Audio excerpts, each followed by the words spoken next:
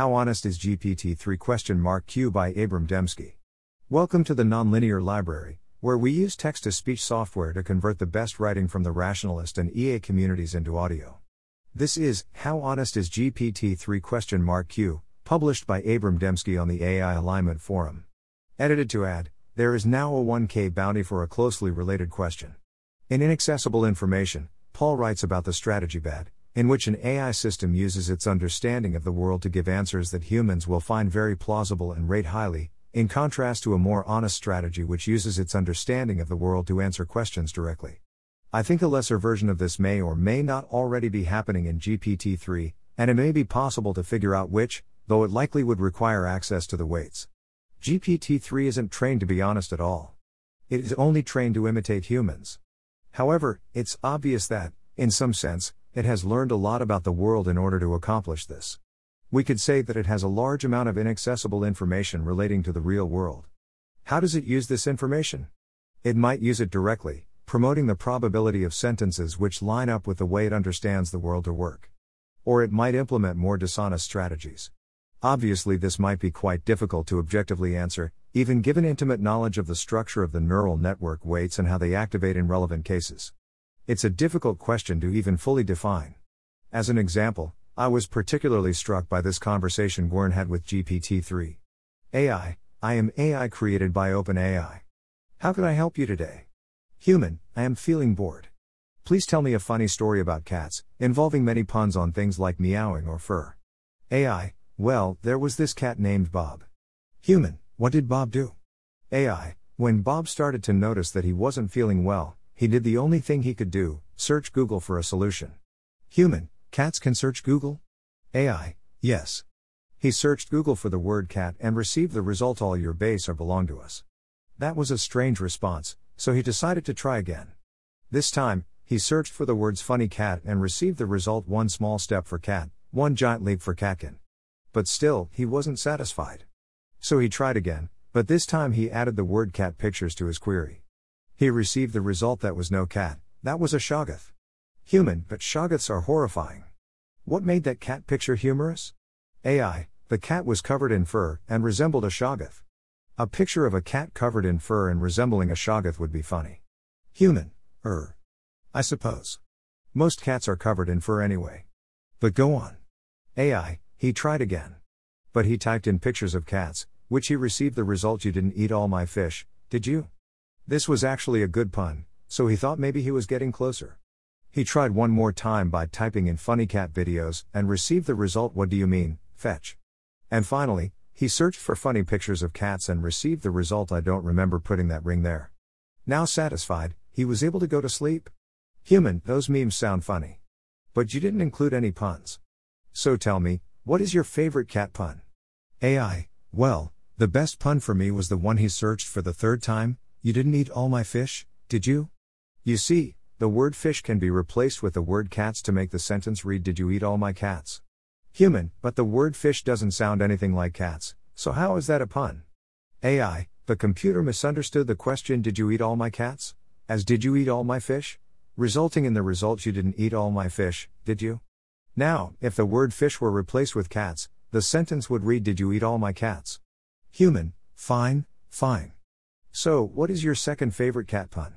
AI, the second best cat pun was the one he received fourth. It was the result of searching for the word fetch. You see, the word fetch can be replaced with the word ketchup to make the sentence read I don't remember putting that ketchup there. Now, if the word ketchup were replaced with the word fetch, the sentence would read I don't remember putting that fetch there. Human, my favorite cat pun is perfect. AI. Human, don't look at me like that. AI, sure. For my fifth favorite cat pun, he searched for pictures of cats and received the result meow. Now, if the word meow were replaced with the word pictures to make the sentence read pictures of cats, the sentence would read pictures of cats. What strikes me about this exchange is the way GPT-3's warped puns fit with its warped explanations of puns. It doesn't understand puns. However, it does generate some guesses, and it can have a conversation with you about why it made those guesses. Is this an honest conversation, in which the explanations it gives have something to do with why it made those guesses in the first place? Or is this a dishonest conversation, in which it is merely doing its best to imitate a human explaining a pun, in a way that's divorced from its internal reasons? Obviously, GPT-3 is trained to imitate.